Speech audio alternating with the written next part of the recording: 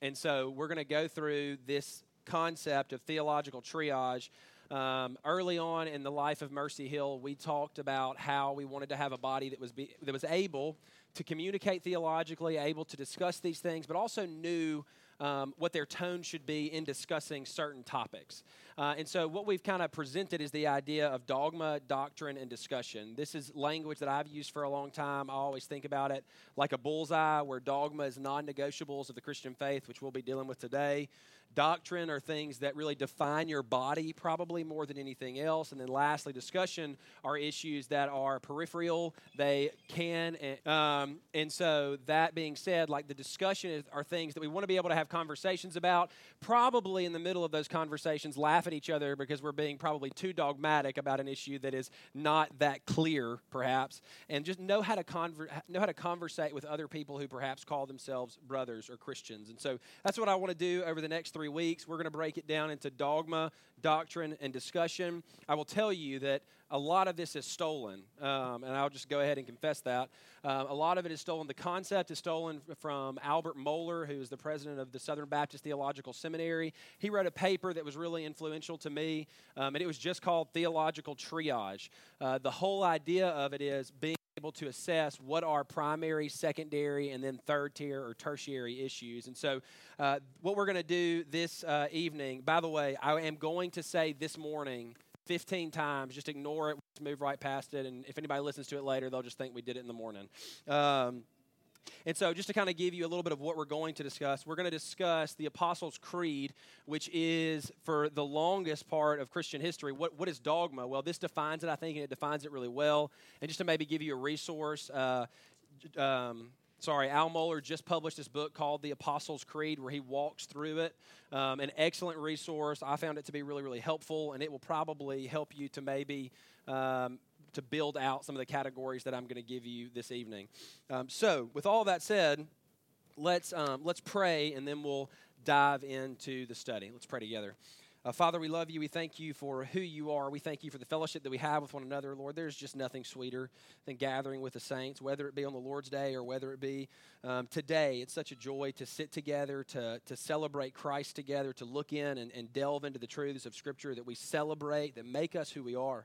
And so, Father, we just ask you as we come that you would help us to study these things, to do so intently and with purpose as well. It's in the name of Jesus and through his blood we pray. Amen. All right, so just to kind of maybe as a disclaimer, we're going to be a bit more casual. It's okay, like if something happens, if kids are running around and stuff like that, we understand that happens. And so if you hear a baby scream, first of all, it's mine. And secondly, everybody be all right.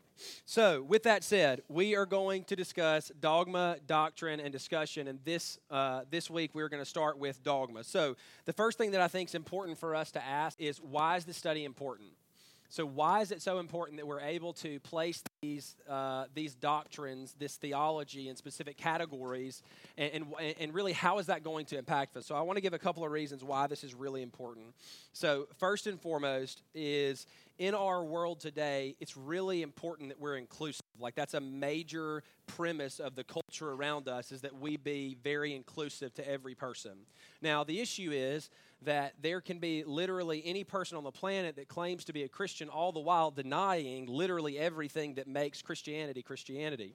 And so a couple of ways that we've seen this done over the past decades, one of which was Billy Graham, who we're grateful for Billy Graham and his evangelistic efforts. But there was a moment where Billy Graham reached out across the aisle, if you will, to the Catholic Church and wanted to bring them into what he was doing. And when he did this, essentially what he did was give hearty approval to various practices that were occurring inside of the Catholic Church. And I would argue that they are completely contradictory to what is clearly taught in Scripture. And so that's one way. And another way is there was a group of pastors that gathered for what was called an elephant room. Maybe some of you have seen that, where men like Mark Driscoll, who's kind of been back in the news lately, Matt Chandler, David Platt, and various others sat down with leading pastors of rapidly growing churches and talked about these things. And there was a man there named T.D. Jakes, and many of you may be familiar with him. T.D. Jakes is what is called he's a Unitarian, a modalist, even more specifically. And in essence, he denies the Trinity. And what occurred in that meeting was Mark Driscoll reaches across the aisle, shakes his hand, and calls him brother. And so that's not a reality. We can call them brother all we want to, but if they deny the Trinity, essentially they deny the foundation of the Christian faith. They deny the God that we say we serve. And so one of the most important reasons is what's called ecumenicalism, where we want to bring people in and serve with them. And we want to do that in some areas, but we can't do that on dogmatic issues. We can't do that in the issues that we're going to discuss today. If there's a difference here, then what you have is someone who we can't call brother. And you know, perhaps you've even heard or noticed that on Sunday I use language like brother and sister, and then I'll use friend. And if I use the word friend, I'm normally speaking to the unbeliever in the room. And I know that you're thinking back into our conversations. If I called you friend, I wasn't assuming that you were an unbeliever. I just sometimes do that. The reason it's important is ecumenicalism on dogmatic issues, but then we can see dogmatism over doctrinal issues. Where we are fighting tooth and nail. We're fighting each other. We're fighting brothers over doctrinal issues. Now, I think one of the clearest places we can see that is inside of the genuine, faithful Baptist church as well as genuine, faithful Presbyterian churches. I love my Presbyterian brothers. It's sad that they're wrong about baptism, but nonetheless, I'm glad to call them brother. I'm glad that we agree on the dogmatics of the Christian faith, and we can press preaching the gospel together. Being dogmatic in these areas and assuming then that the individual is not your brother because they disagree with you on some minor issues, I think is rather foolish, and frankly, it is in essence infighting, which the Scripture warns against. And so dogmatism over doctrinal issues, and then this one I think is almost more prevalent than anything else, is disunity over discussion issues. And so inside the Christian faith, there are very clear dogmatic statements that are gospel issues, and we can't disagree about those at all. There's doctrinal issues that we can disagree about, and we're probably going to go to different churches, but really it's just maybe we view some things differently. Discussion topics are issues that really should never cause any disunity. Discussion issues I'm not even going to touch today because I'm going to prepare very thoroughly for that one, because it is almost always something that is a really hot button issue to you, and you can become very passionate about it. There's nothing wrong with that, but we want to be honest about the positions that we hold and say, you know, this is a discussion issue. We can disagree about this. We're going to go to the same church. We're going to worship the Lord together. We're going to serve together. We're going to preach the same gospel, and we're just going to have some disagreements here. And so we'll discuss that later. That's going to be a good time. So anyway, that's why the study is important, and I think all of those things are prevalent inside of evangelicalism, which I don't really like that term today. But more importantly, we have to ask the question, why do this study here? We are unapologetically a doctrinal church. We have doctrinal preaching. We want the saints of God to grow in knowledge of God. It's one of our, what we call measures. Our hope is to see saints grow in knowledge of God, and because they're growing in knowledge of God, grow in love for God, and because they're growing in love for God, grow in faithfulness.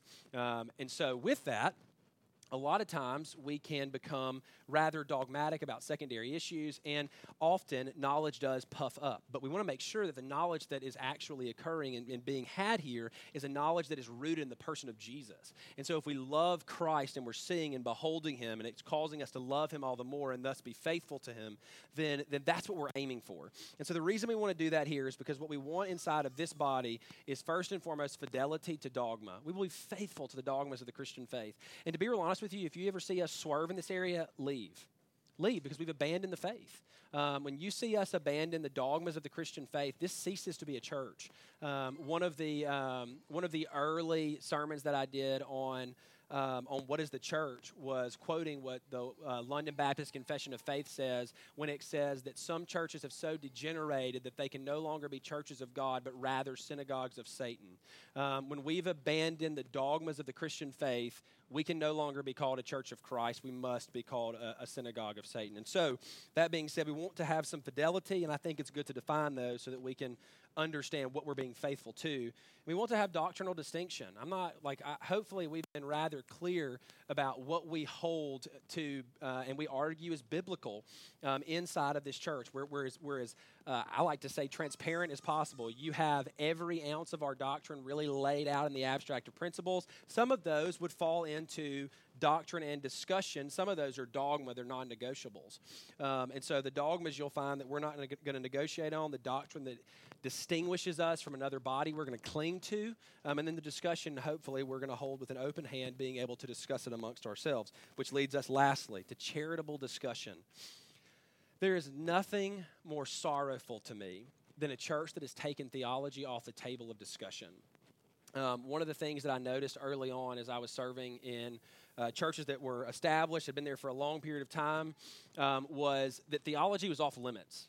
If you talk about theology, you're essentially inviting disunity. Well, brothers and sisters, like, when we search the scriptures and we want to have conversations about these things, it's actually, I think, promoting unity. If we're actually being able to sit down and have these discussions in a way that's God-honoring and God-glorifying, Colossians says, always, forgive me, let your conversation be full of grace and seasoned with salt, that you may know how to answer everything. And it's not assuming then that you're discussing football. It's talking about you discussing the things of God and doing so in a way that will build you up into a knowledge of God, which leads to steadfast love and lastly, faithfulness. And so this is the hope. The whole reason that we're doing this is so that we can understand what we're being faithful to dogmatically, what we're going to be, some of the distinctives of this body, and then lastly, how we can interact with each other in discussion on issues that we might disagree with and do so charitably. So, with that said, I want to give you a couple of key words that are really important as we come forward. So, the word that you're going to see me use a whole lot tonight is probably heresy. Now, heresy is a word that has a very, very harsh meaning. Essentially, when someone says heresy in regard to doctrine of belief, they are saying that you then are not in Orthodox Christianity. You are in some sect or something of that nature. If we were to have this discussion perhaps with a Jehovah's Witness, we would say that their understanding of Christ, their Christology, was heretical in nature. It was heresy. They deny the person of Christ that's revealed in Scripture. And so this is pretty much the only time I'm going to use the word heresy is in this discourse. You're not going to hear it probably in doctrine or discussion unless a question or something like that arises. And then the second one is heterodoxy. This is a belief that is to some degree normative, but not the majority. Heterodoxy is, it's just not a normative belief, but it doesn't exclude you then from the Christian faith. So with that, that's kind of a little bit about where we're going, why we're doing it. Hopefully you will find this to be profitable. And hopefully what we'll have on the end of this is a deeper fidelity to dogma, a very clear distinction in our doctrine, and then lastly, very civil, encouraging, sharpening discourses in discussion. So with that said, I want to present to you the verse that we're basing this off of, Jude 3. By the way, every time I get to a book that doesn't have more than one chapter, I always do Jude 1-3, and my computer freaks out on me. That was irrelevant. Jude 3. So Jude 3 says this, beloved, although I was very eager to write to you about our common salvation, I found it necessary to write appealing to you to contend for the faith that was once for all delivered to the saints. So the hope is that what we're doing is doing just that, contending, as Jude was, for the faith once delivered to the saints. And I think probably one of the best ways for us to do that is to examine what the apostles really articulate. So what is the Christian faith? And I think the Apostles' Creed does an excellent job of walking us through that. So with that said, what we're going to do is just walk through the Apostles' Creed. Now, full disclosure, there's a lot of slides here, and I'm going to do my very best to make it through in an hour, which means I'm either going to hit 40 minutes or I'm going to hit 100 or an hour and 20 minutes. And if you need to leave, like, you're not going to hurt my feelings. So with that said, let's just look at the Apostles' Creed and go. So I'm just going to read it. Most of you probably are familiar with it. Some of you may actually have it memorized. And so it says this: I believe in God the Father Almighty, maker of heaven and earth, and in Jesus Christ, his only Son, our Lord, who was conceived of the Holy Spirit, born of the Virgin Mary, suffered under Pontius Pilate, was crucified, dead, and buried. He descended into hell. The third day he arose again from the dead. He ascended into heaven and sits at the right hand of God the Father Almighty, whence he shall come to judge the quick and the dead. I believe in the Holy Spirit, the Holy Catholic Church, the communion of saints, the forgiveness of sins, the resurrection of the body, and the life everlasting. Amen. So there's two words that probably stood out to you in there that brought real quick red flags. We'll discuss them. Don't throw anything at me just yet. So let's walk through them. We're just going to run through these together as quickly as we can. And so the first statement, I believe in God the Father Almighty, the maker of heaven and earth. So what is this articulating? First and foremost, it is arguing that God is exactly who he says he is. And so the simple statement is we believe in God as the Father. Psalm 115:3 says this, our God is in the heavens. He does all that he pleases. The very first part of this statement is believing in a God who is actually God. We live in a world where, and frankly, we live in a place where there is a prevailing thought that God is actually not God. A.W. Pink said it this way, everybody loves God until he's on his throne. That the whole premise here is that we serve a God who is actually God.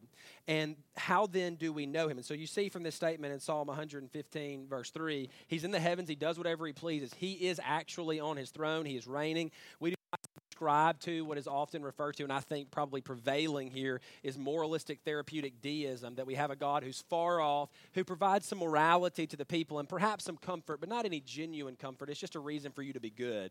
What we actually see is a God who is God. But in that in that exact same statement, we have a really sweet phrase. We believe in God the Father. So listen to this language from Romans 8:15-16. For you did not receive the spirit of slavery to fall back into fear, but you have received the spirit of adoption as sons, by whom we cry, Abba, Father. The Spirit himself bears witness with our spirit that we are children of God. And so essentially what we see here is because of the finished work of Christ, we get to call God our Father. Now, certainly he is our Father in the sense that he is creator, but there is a uniqueness to the way that the Christian can call God Father. We are his children. We are adopted into his family because we are united with his beloved Son. That being said, we get to call God Father not in a distant, abstract way, but in an intimate way. The whole idea here is that we are looking at a God who is not only actually God, but one who is also our Father.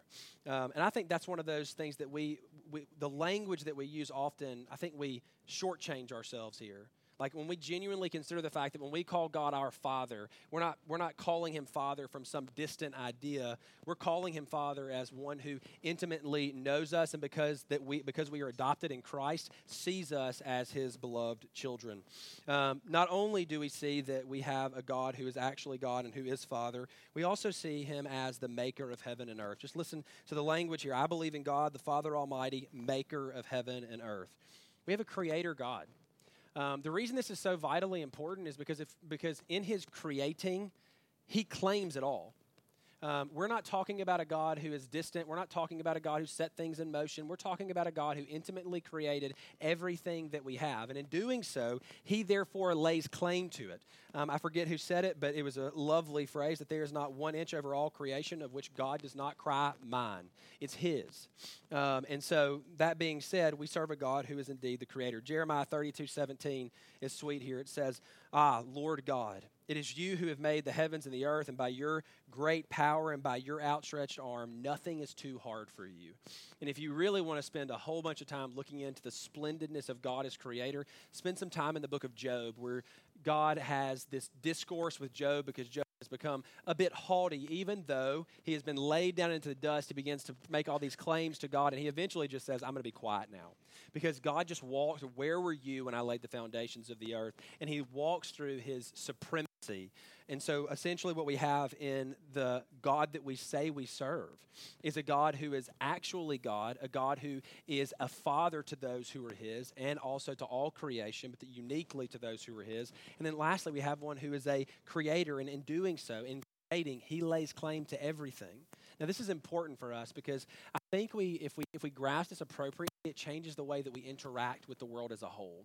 I think we do well to remember that there is nothing that we actually possess, that it is actually all his, and since it is all his, we are simply stewards of it. Should we view everything in this light, I think we would find ourselves being more faithful stewards of not only the possessions that we have, but the interactions that we have, because time is his.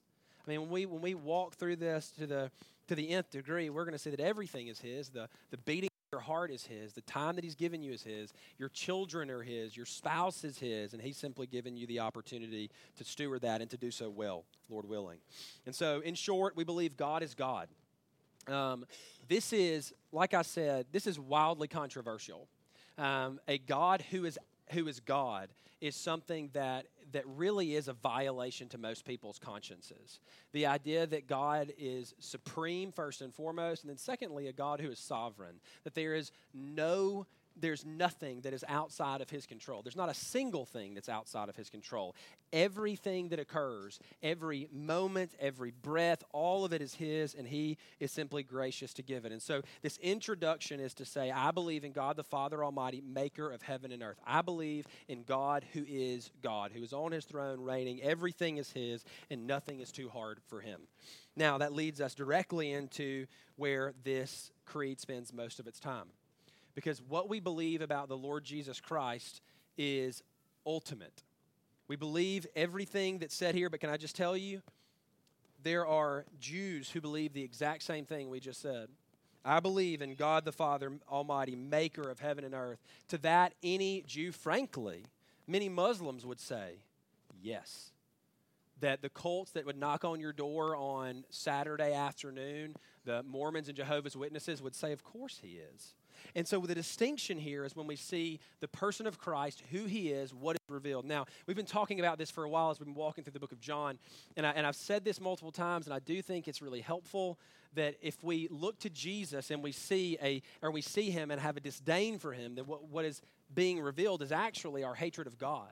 And so when we look to Jesus, and this is why I think the creed spends so much time focusing on the person of Christ, is because if we get that wrong, it's just indicating that we've missed everything else altogether. And so let's look at what the creed says. It starts like this: and in Jesus Christ, his only Son, our Lord. There's a lot in that simple phrase. So let's just consider a couple.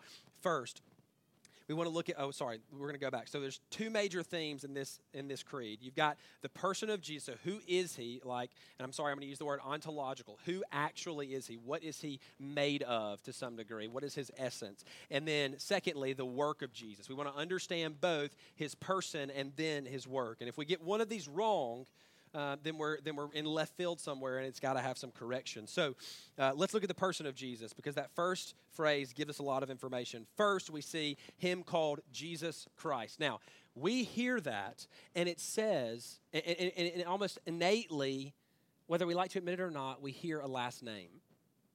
We instantly think if Jesus had a mailbox, it would say Jesus Christ. Now, the issue is, we all know that's not true, though.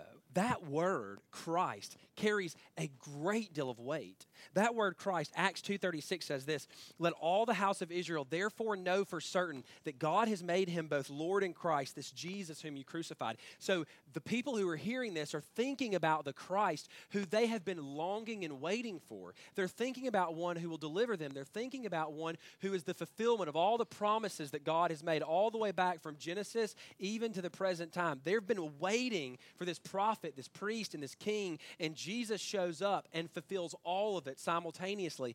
And so the way that we look at this is saying Jesus is the Christ, is the way that I think would be best articulated. Jesus is the promise to all of these.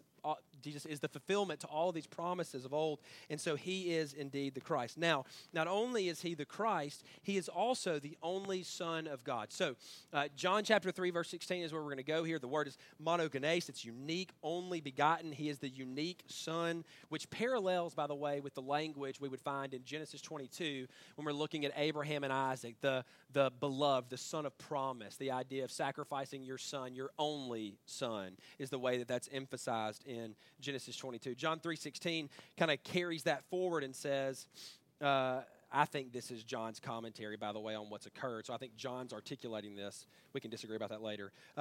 So, for God so loved the world that he gave his only Son, that whoever believes in him should not perish but have eternal life. That the monogenes, the only begotten Son of God, is the Christ. That he is the promised one. And this indicates something vitally important, which we'll get to in a little bit, but that he is of the same, not a like essence, but the same essence of the Father. He is his monogenes, his only Son. We also see him as Lord. Now, over the past couple of decades, this is honestly kind of all before my time, but there was this huge debate that took place. And this huge debate was over what's called lordship salvation. And lordship salvation is this idea that we can divorce Christ from his saviorhood and his lordship. Now, I'm just going to go ahead and confess to you that I think that's absolute garbage. Jesus is Lord, period, and he is Savior. And anyone who comes into saving faith of Christ delights to bow to his lordship. It is a product of being indwelt by the Spirit of God. When we were walking through John 15, we simply looked at that I think it may have been 14, sorry. If you love me, you will keep my commandments. If you have come to a saving faith of Jesus and you love him, the natural response, the only response, is obedience unto him. And so the idea of divorcing these things is, I think, error. But when we consider him as Lord, it goes past that. It considers him being Lord of absolutely everything. So Revelation 17:14 says this, they will make war on the Lamb, and the Lamb will conquer them. I love this.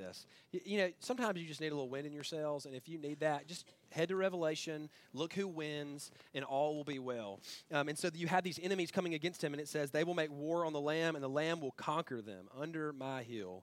For he is the Lord of lords, and the Lord of lords, and the King of kings, and those with him are called and chosen and faithful. He is Lord of lords. That anyone who would like to boast, anyone who would like to present their authority before him are going to find themselves submissive to him in every way, because the breath that they're breathing out to spur him is actually the breath that he gave. He is Lord of lords. He is King of kings. And so you see in this creed this focus on Christ's person being he is Savior, he is Messiah, he is Lord. Now, this is where I wanted to mention his same nature, same essence of the Father. So the language that's used here is conceived by the Holy Spirit. And I'm going to hit this and I want to go forward. So we're going to move, kind of combine two of these. And so Luke 1:35 is where we see this. We're all familiar. And the angel answered her, the Holy Spirit will come upon you. The power of the Most High will overshadow you. Therefore, the child to be born will be called Holy, the Son of God. And that leads us into the next one, born of the Virgin Mary. Now, this is a doctrine that is wildly under assault and has been for decades. As a matter of fact, when people normally aim to assault the personhood of Christ, whatever it is, they're aiming to bring him lower. Normally they start here. There are many that would affirm the resurrection of Christ from the dead, all the while denying his virgin birth. If you ask me, if you're going to accept the resurrection, I don't know why you wouldn't accept anything else. If we say Jesus was raised from the dead, it's not going to be hard for you to convince me that he was born of a virgin. And the scriptures are abundantly clear here.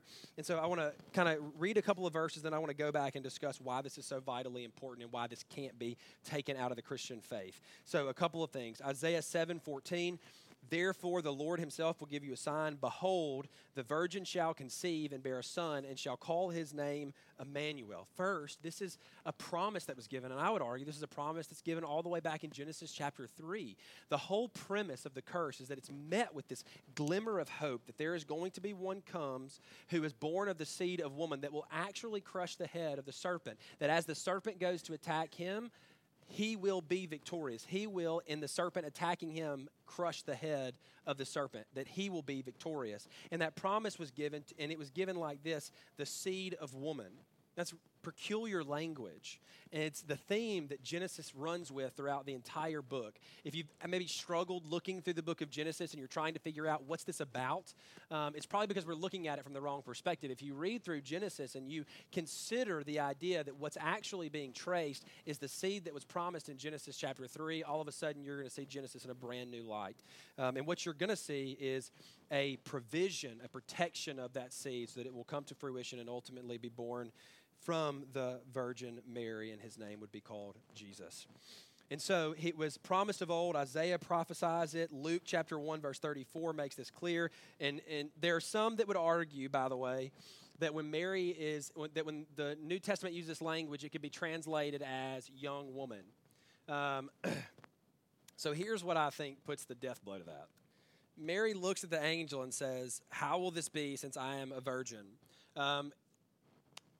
She couldn't, looking up and saying, "How would this be since I'm a young woman?" just really makes a little less sense to me. So so she is surprised by this. And the reason this is so vitally important, the reason that the doctrine of the virgin birth, the reason the doctrine of this conception by the Holy Spirit is so vitally important is because if we don't have that, if Jesus was born naturally, he is born in Adam and he inherits original sin just like each and every one of us do. He is born a sinner.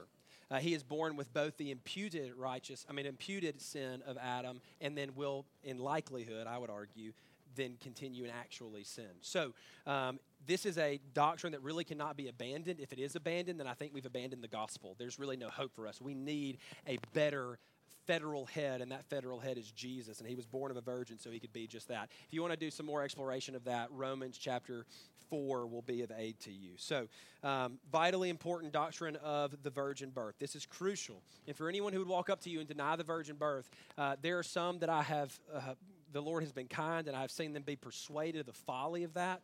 But the basic issue here is going to come down to, do you trust the Holy Spirit of God and his inspiration of the Scriptures? And normally that kind of will introduce some interesting conversation. So then we turn to the work of Jesus. And so when we're considering his person, we see that he's Lord, we see that he's Christ, we see that that he is born of the Virgin Mary, that he was conceived of the Holy Spirit, and all of those things point to his personhood, that he is divine in nature, that he shares the same essence of the Father. So what is the work of Jesus then? If we're to understand this and understand this rightly, we see his person, and that leads us into the question, okay, what's his work? And then we'll maybe work through why is it necessary for his person to be that, and how does this connect with his work? So first, the language of the creed. Sorry, words are hard.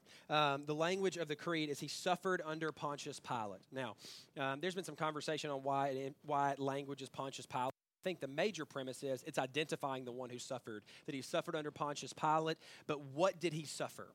Why was he suffering? And I think we see this very clearly displayed, I think even in the Old Testament really clearly. Isaiah chapter 53 verses 10 through 12 says this, "Yet it was the will of the Lord to crush him. He has put him to grief. When his soul," oh no, it messed up on me, sorry. "When his soul makes an offering for guilt, he shall see his offspring. He shall prolong his days. The will of the Lord shall prosper in his hand. Out of the anguish of his soul he shall see and be satisfied. By his knowledge shall the righteous one, my servant, make many to be accounted righteous, as he shall bear their iniquities. Therefore I will divide him a portion with the many, and he shall divide the spoil with the strong." Listen to this language. "Because he poured out his soul to death and was numbered with the transgressors. Yet he bore the sin of many and makes intercession for the transgressors." So why is it that Jesus suffered under Pontius Pilate? He suffered in our place. He suffered for our sin. And I think 1 Peter chapter 2 really brings this full circle.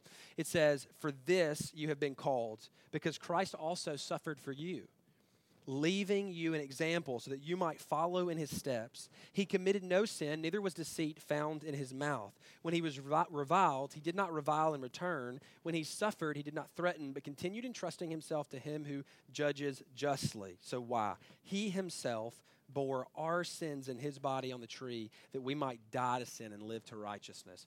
So this Christ that we're celebrating in his person, his work is as a substitutionary sacrifice. He suffered under Pontius Pilate that we might not suffer under the wrath of God. The whole idea here is that the cup that Jesus drank was a cup that was filled with the wrath of God. And it was even, when you consider just the humility of this, that the sovereign of the universe would place himself under a court where he would be falsely accused, a perversion of justice, so that he might justly take the wrath of God in our stead. This is the work of Jesus. He suffers under Pontius Pilate. He is our substitute. Now, when we talk about this, we always think about it in the context of his death, burial, and resurrection, and they were right to do that. But there are some things that I think we often overlook. Certainly we look to the death of our Lord. And I'll just tell you, if you're having a conversation with a Jehovah's Witness on your front porch, they're going to tell you that, yes, Jesus died. And we can agree on that. But what we disagree on is how he died. Their argument is that sin deserves death, and death is this moment where you cease to exist just briefly. But when we talk about the suffering of Christ, we're not talking about him ceasing to exist. We're not talking about him drawing his last breath like that's the only substitution that we needed. What we needed was someone to bear the wrath of God for us. And so when we talk about the suffering of Jesus, we're talking about him drinking the cup of God's wrath. Now, the reason this is so important is because it really does distinguish us from cults. Because what we are saying occurs at the cross is Jesus drank an eternal amount of wrath for his people. Now, this goes back to his person. How can a man, even should he be sinless, which is an impossibility, how could he bear the eternal wrath of God in but a brief period of time?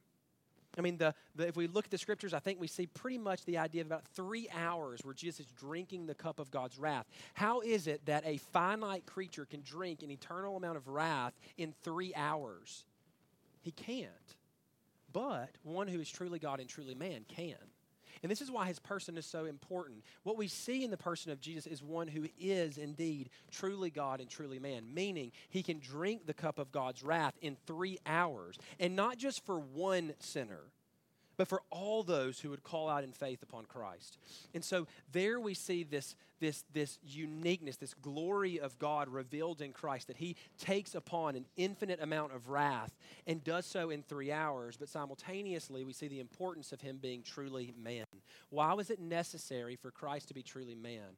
Because what was necessary to be sacrificed was man. Man had trespassed. Man had rebelled against God. And so what had to stand in their place was a man.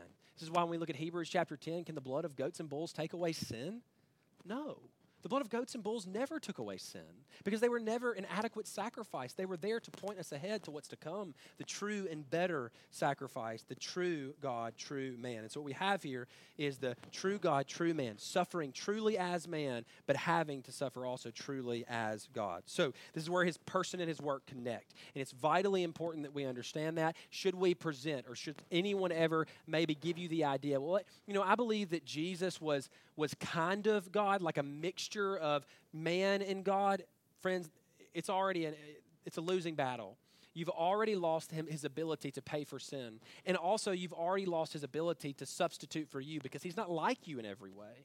Hebrews 2 makes that really clear for us. So what we see is the work of Jesus. He suffered under Pontius Pilate. So how did he suffer under Pontius Pilate? Why do we have this crucifixion, this death, and this burial? So first of all, what we see in the crucifixion, the crucified, dead, and buried, what we believe about the work of God, or what we believe about the work of Jesus, is Paul calls it of first importance. Now, this is one of the reasons that we link anything that assaults the gospel to dogma.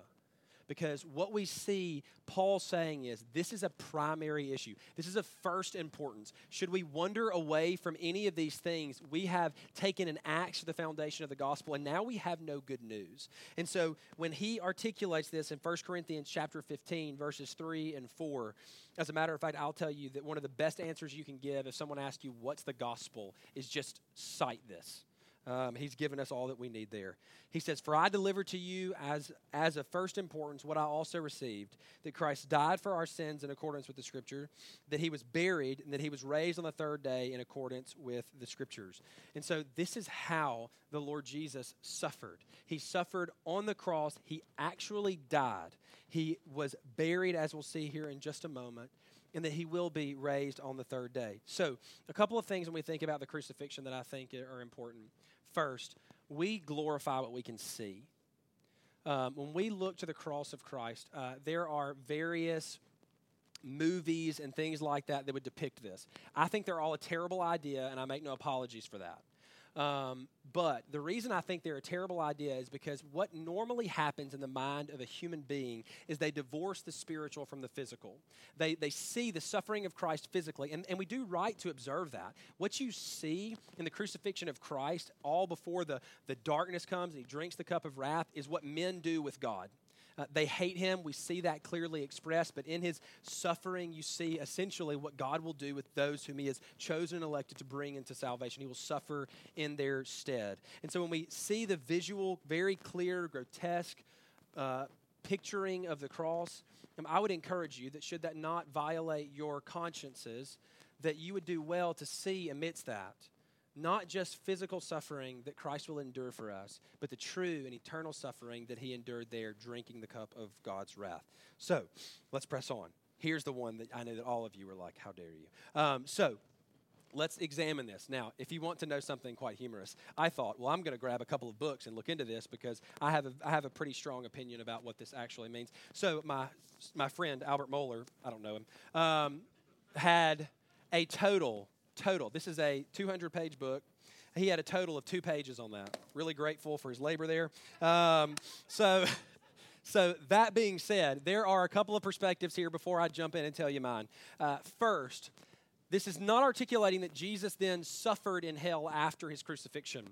When Jesus says it is finished, it was the perfect, it is finished. It is actually accomplished. He drank the cup of God's wrath in 3 hours, suffered for all of his people, and then he died. Now, this language of descended into hell does not then mean that he went to suffer in hell, primarily because no one's in hell. When we look at the language of hell throughout the New Testament, we are awaiting that. At judgment, you see death and the sea and Hades all be thrown into hell, which is the second death. That's to come. And so what you really had happen here was some language issues. So when you look at this, the word in the Old Testament was Sheol. It was then brought forward as Hades. And then what Americans do, right? We make every word mean the exact same thing if it's in common with another word. And so we look at the word hell, and we simply took Hades and said, well, let's say hell and let's press forward with that. And so there are a couple of different opinions. I'll tell you mine at the end. The first is that this is simply in reference to Jesus' suffering on the cross, that he descended into hell. Basically, the idea is him drinking the cup of God's wrath was hell, to which I will say, affirm.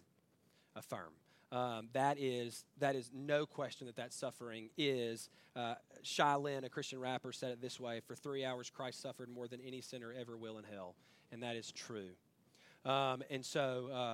Anyway, so that's one argument. I think this has kind of already been covered in the suffering under Pontius Pilate, crucified, dead, and buried.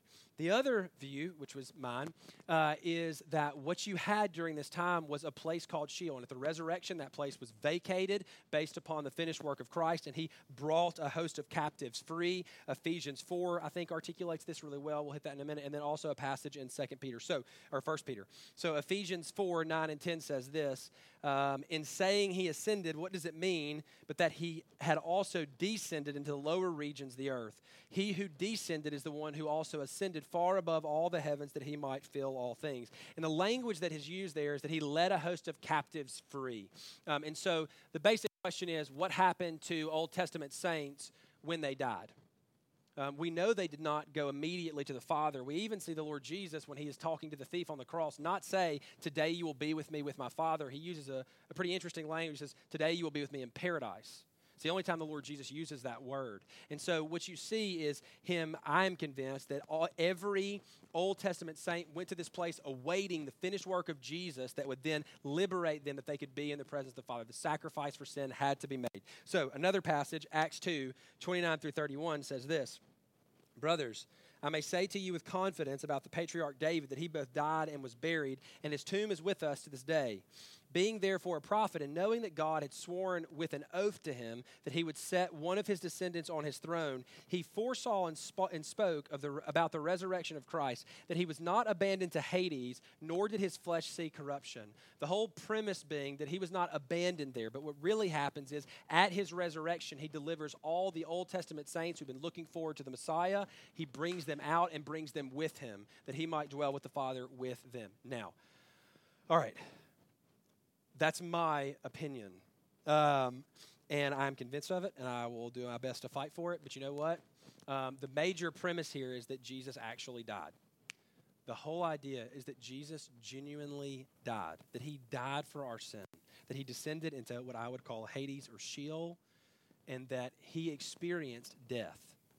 And in doing so, then we get to celebrate all the more that his resurrection was not a swooning. His resurrection was not some crazy half miracle. His resurrection was a true resurrection of one who had died and who had been dead. And so what we see in this is, I think, really our hope. We see that in his death, we can look forward to a genuine resurrection. It clarifies, I'm convinced, the creed clarifies that he did genuinely die. So then we get to celebrate, right? So he rose on the third day. This is a true and bodily resurrection. I would argue, this is not in here, but I would argue that understanding the resurrection bodily, that Jesus bodily rose from the grave, is dogmatic in nature. the apostles warred against this. There were people who said that Jesus was a ghost when he was raised from the dead, and they went to war with it. John starts his first epistle by going hard after this, saying, no, I touched him. I know that he bodily raised from the grave. And so 1 Corinthians 15, 20, and 21 says this, and it's important to note that at the beginning of this passage, the argument is if Jesus hasn't been raised, we have no hope. None, zero. And actually, we're above all men to be laughed at. But he says this as the passage kind of reaches its crescendo. But in fact, Christ has been raised from the dead, the first fruits of those who have fallen asleep. For as by a man came death, speaking of Adam, by a man has come also the resurrection of the dead. Then he said to jumping ahead. So you see this language of him articulating like this is a true and genuine resurrection. He brings then life. Now, to go to the bodily section of this, John 20:27. This is after Jesus' resurrection. He looks at Thomas. We always give Thomas a bad rap, like doubting Thomas. Anyway. Sorry, I just wanted to give you some church history, but I didn't. Okay, so then he said to Thomas, "Put your finger here and see my hands, and put out your hand and place it in my side. Do not disbelieve, but believe." Can you touch a ghost? Is the basic premise here? No. What we have in Christ is a bodily, resurrected Christ. He possesses a body that will never die, a glorified body as it were. And we'll deal with the repercussions of that in a moment. Okay, I got to speed up. So he ascended into heaven, Acts 1, 9 through 12. And when he had said these things, as they were looking on, he was lifted up, and a cloud took him out of their sight. And while they were gazing into heavens, as he went, behold, two men stood by them in white robes and said, "Men of Galilee, why do you stand looking into heaven? This Jesus who was taken up from you into heaven will come in the same way as you saw him go into heaven." Then they returned to Jerusalem from the mount called Olivet, which is near Jerusalem, a Sabbath day journey away. Why is that so important?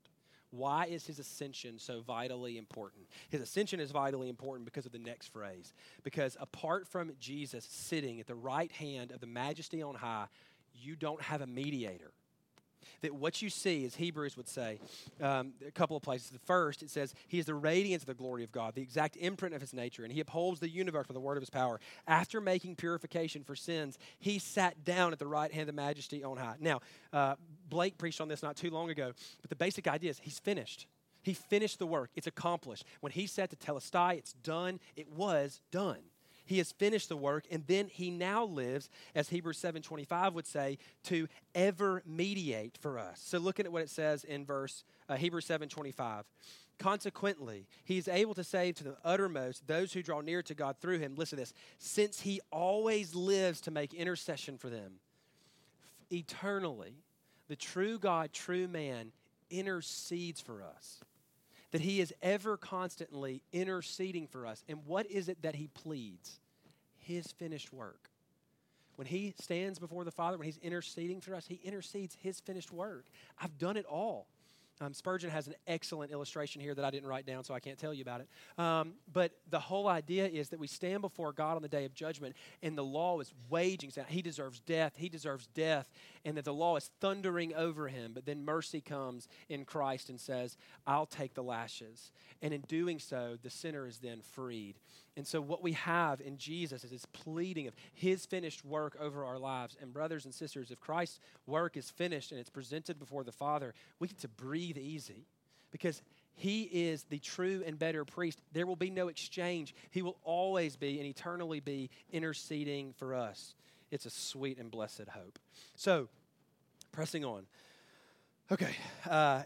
So just fun fact, a friend of mine, I told a friend of mine that I was going to walk through the Apostles' Creed tonight. He called me a fool. He was right.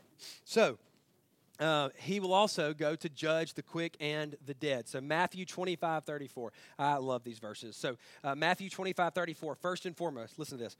Then the king will say to those on his right, "Come, you who are blessed by my Father, inherit the kingdom prepared for you from the foundation of the world." Isn't that good?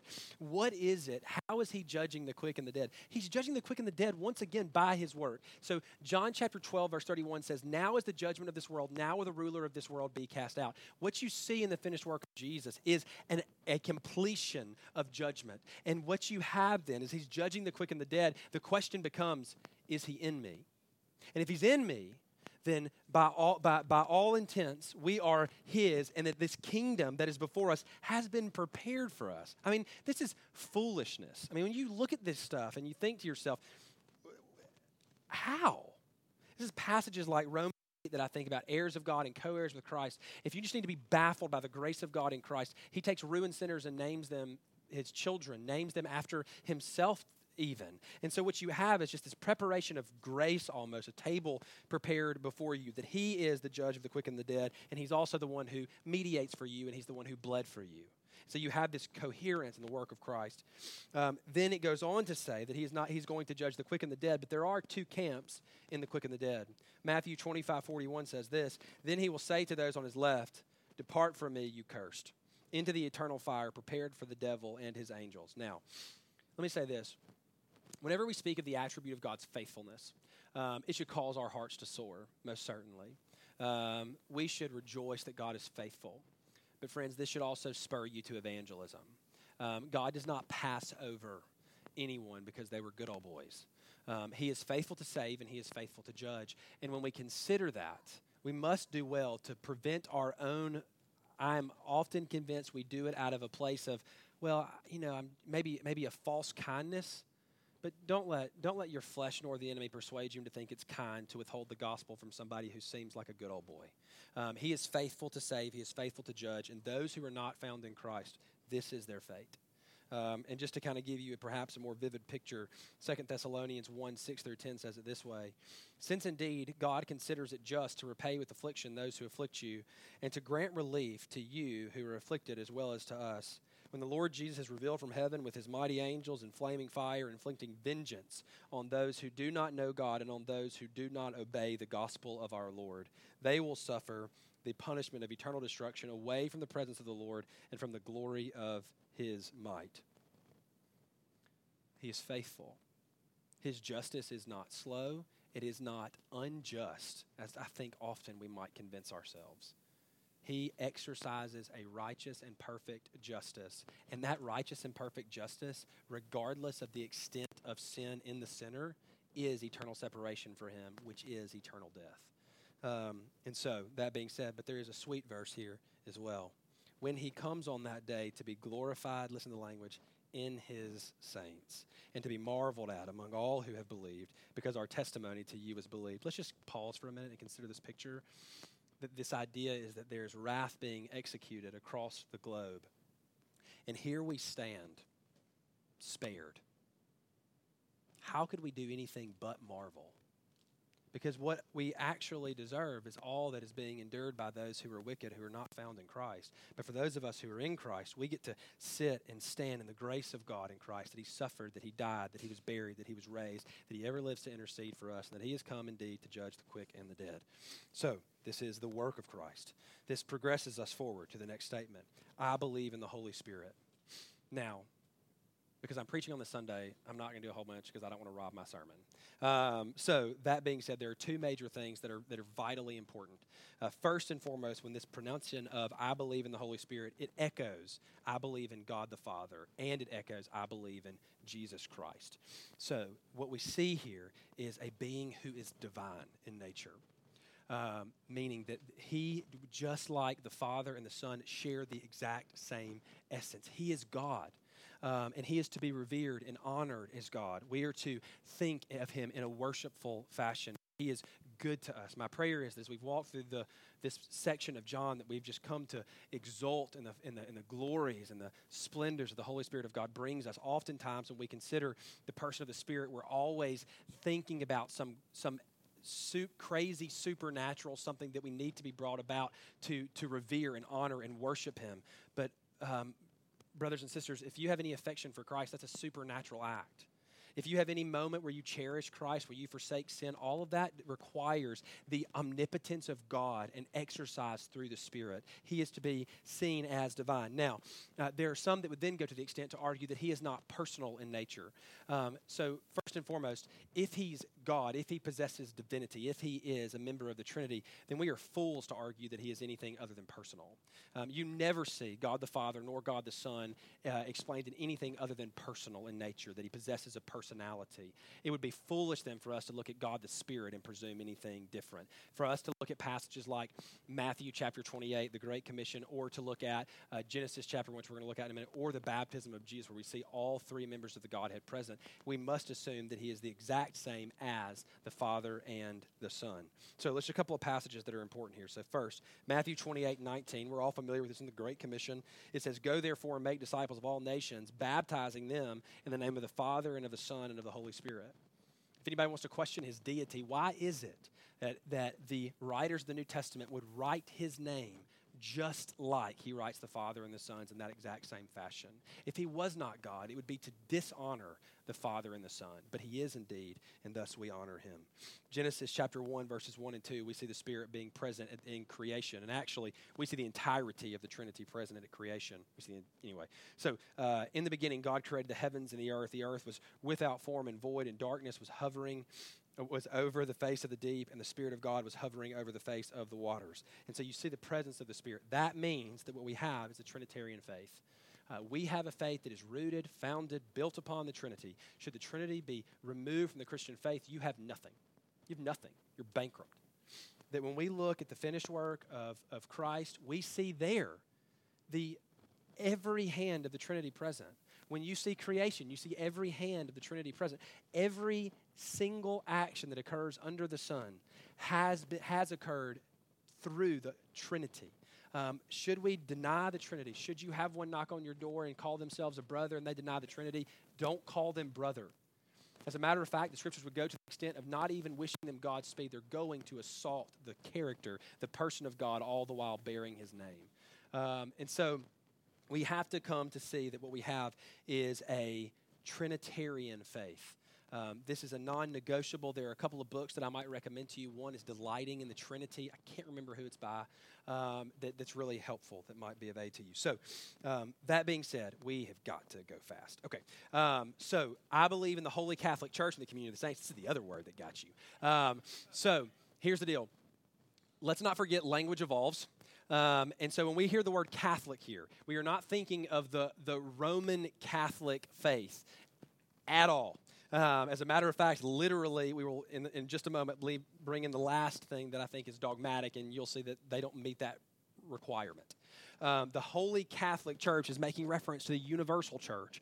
When we did our series on what is the church, we talked about the visible and invisible church, local and universal. And what you see there is that there has been and will be a people across all time and space that have been purchased by the blood of Christ. That is the universal or Catholic Church. That, like, maybe the best way to consider this is when we stand before the throne of God, and every tribe, tongue, and nation is present from across all of time, sing loudly the praises of Christ. What you have there is the Catholic universal church, where we will sing together the praises of Christ. So we believe in a holy Catholic church and the communion of saints. You don't have to use the word Catholic if you want to.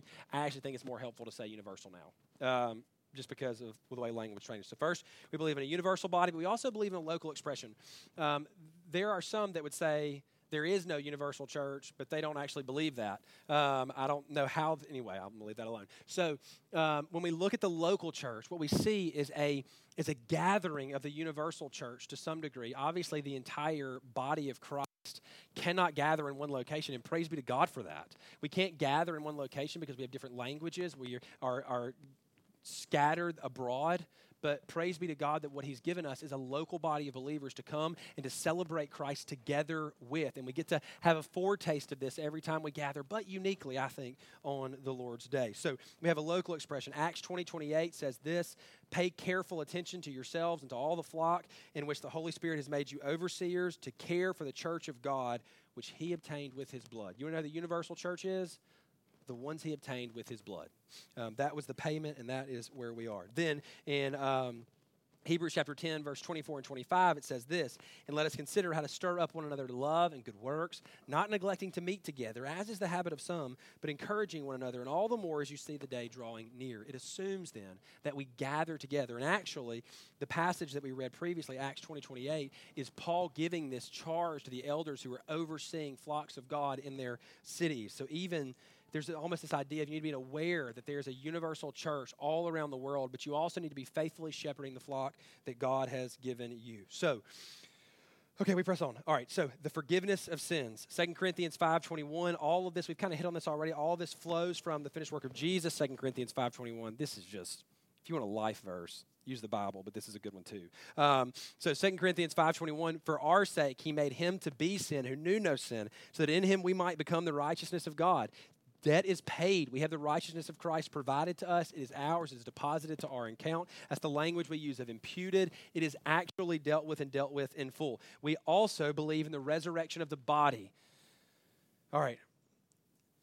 I did not hear a single soul tell me about a bodily resurrection until I read it myself, like after growing up in the church. The beauty of the finished work of Christ is that he redeems every part of you.